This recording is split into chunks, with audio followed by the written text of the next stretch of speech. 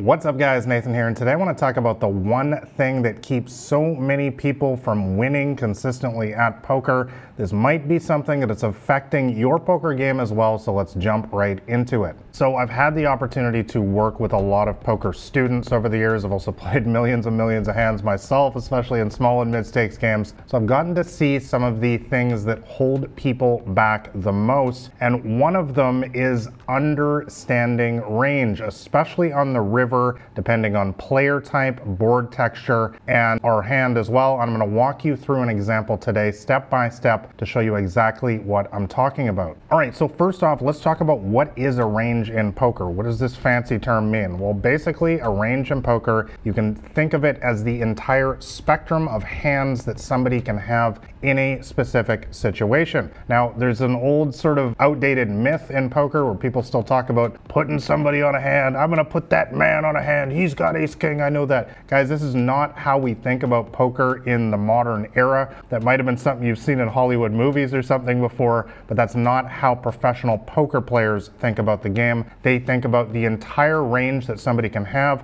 So that's going to be hands from bottom pair, middle pair, top pair, flush draws, straight draws, total air. They might just have nothing, a bluff, or, the stone cold nuts, so it's everything within that range is what we're talking about. That is the lens that we want to view a poker hand through. We want to weight the specific types of hands within that range. We can create mental models and mental constructs to, depending on the player type and the board texture, to be able to analyze a hand as we're going to do right now and say, for example, this player maybe has about 30% flush draws, maybe has about 30% top pairs, and remaining 40% is bottom pair and nothing. Anyways, enough talk. Let's jump into the hand here. You have 9-8 of hearts, suited connector in middle position. You decide to raise it up. This is a 6-max cash game, but if you're a tournament player, this will apply as well. And a nit calls you in the big blind. So first off, let's talk about the player type, because guys, this is more important than anything.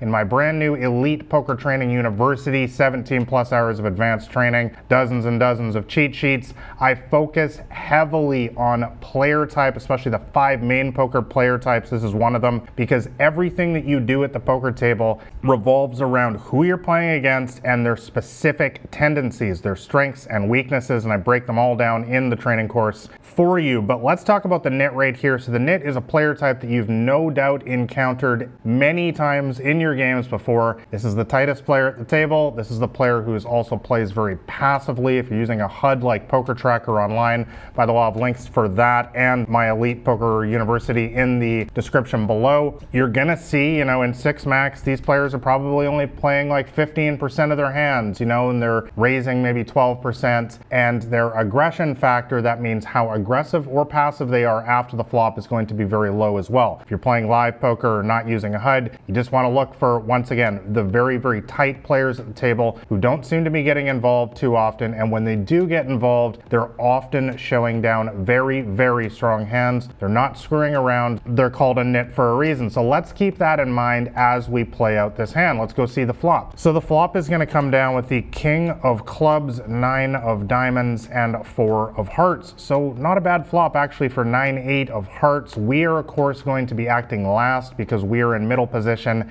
and we got called from this player in the big blind. So the nit does check. And what should we be doing in a spot like this? Well guys, I think this is just a straightforward C-bet, continuation bet in this situation. We raised pre-flop. Now we want to continue applying the pressure on the flop here because we know that nits are risk-averse player types who will often fold to a simple C-bet on the flop all too often. But of course, we're going to walk you through the entire hand here. So we're going to assume that the nit calls us here, and let's try to analyze this player's range here. Well guys, when somebody calls you on the flop, especially the tightest player type, the nit, alarm bells really should be going off in your head here. First off, let's look at the flop here. This is about the driest flop possible. There's no conceivable straight draw. I mean, there's a couple gut shots with a queen 10 or a queen jack, but there's no real open-ended legitimate straight draw. There's no flush draw because it's a rainbow flop, meaning there's 3 different suits. And there's very few 2-pair possibilities as well. Remember, a tight player is unlikely likely to call us pre-flop with hands like king 9, 9-4, king 4. A tight player is going to fold all those hands. So what does that leave us with? Well, it leaves us with some sort of top pair hand. I think that we could weigh that heavily within this player's range.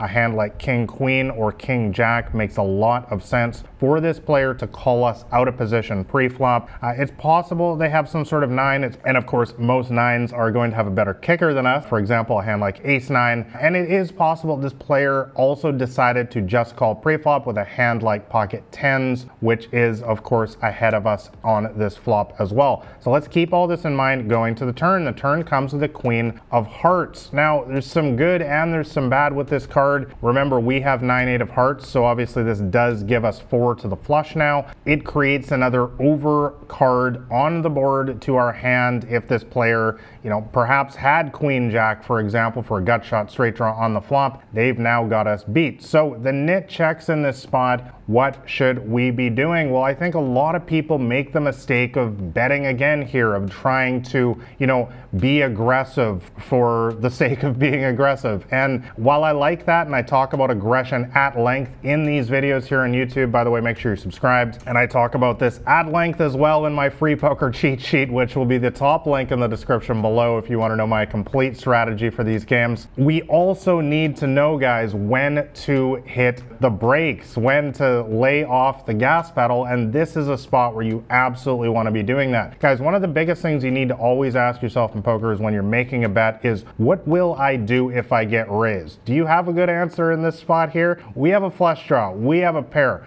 We have many ways to outdraw this player on the river here if we are behind right now. And as I said before, when a Nick calls you on a king 9-4 flop out of position, alarm bells should be going off in your head. There is a very strong chance that this player has top pair, maybe even top 2 pair now. So this player has already opened the door for us to simply check behind here on the turn and realize our equity on the river. And of course, yeah, we don't want to get raised in this situation, guys. If this player is sandbagging some sort of big hand, maybe pocket 4s or king queen here, we're gonna get raised, and it's really gonna suck because we know that we can't profitably call when the tightest, most passive player at the table check raises us on the turn. So we do decide to check behind here on the turn, and let's go see the river. River comes with the proverbial brick, the 2 of spades, and the nit leads out for 75% of the pot. What should you do in a spot like this? Well, once again, guys, this is a spot where a lot of people talk themselves into a call because they're not properly analyzing the player type in this situation. Remember, guys, tightest player at the table, most passive player at the table, called us on the flop out of position. These players do not like to bluff very often. This screams value bet. You must understand, guys, that this versus this player type in particular, this is a slam dunk fold in this situation. We literally beat nothing. Remember, on the flop, there were no draws. So this is not a player who's bluffing the river with some sort of missed flush draw, because there was no flush draw. There was no straight draw on the flop. So guys, the real point of this video is getting you to understand how to put the pieces of the puzzle together in a poker hand, analyze player type, board texture, how our hand connects with the board, and realizing then in a situation like this on the river, there's literally, our best play here is 100% to be folding in this situation. Now I want to point out that versus other player types, it can be totally different. For example, versus a recreational player here,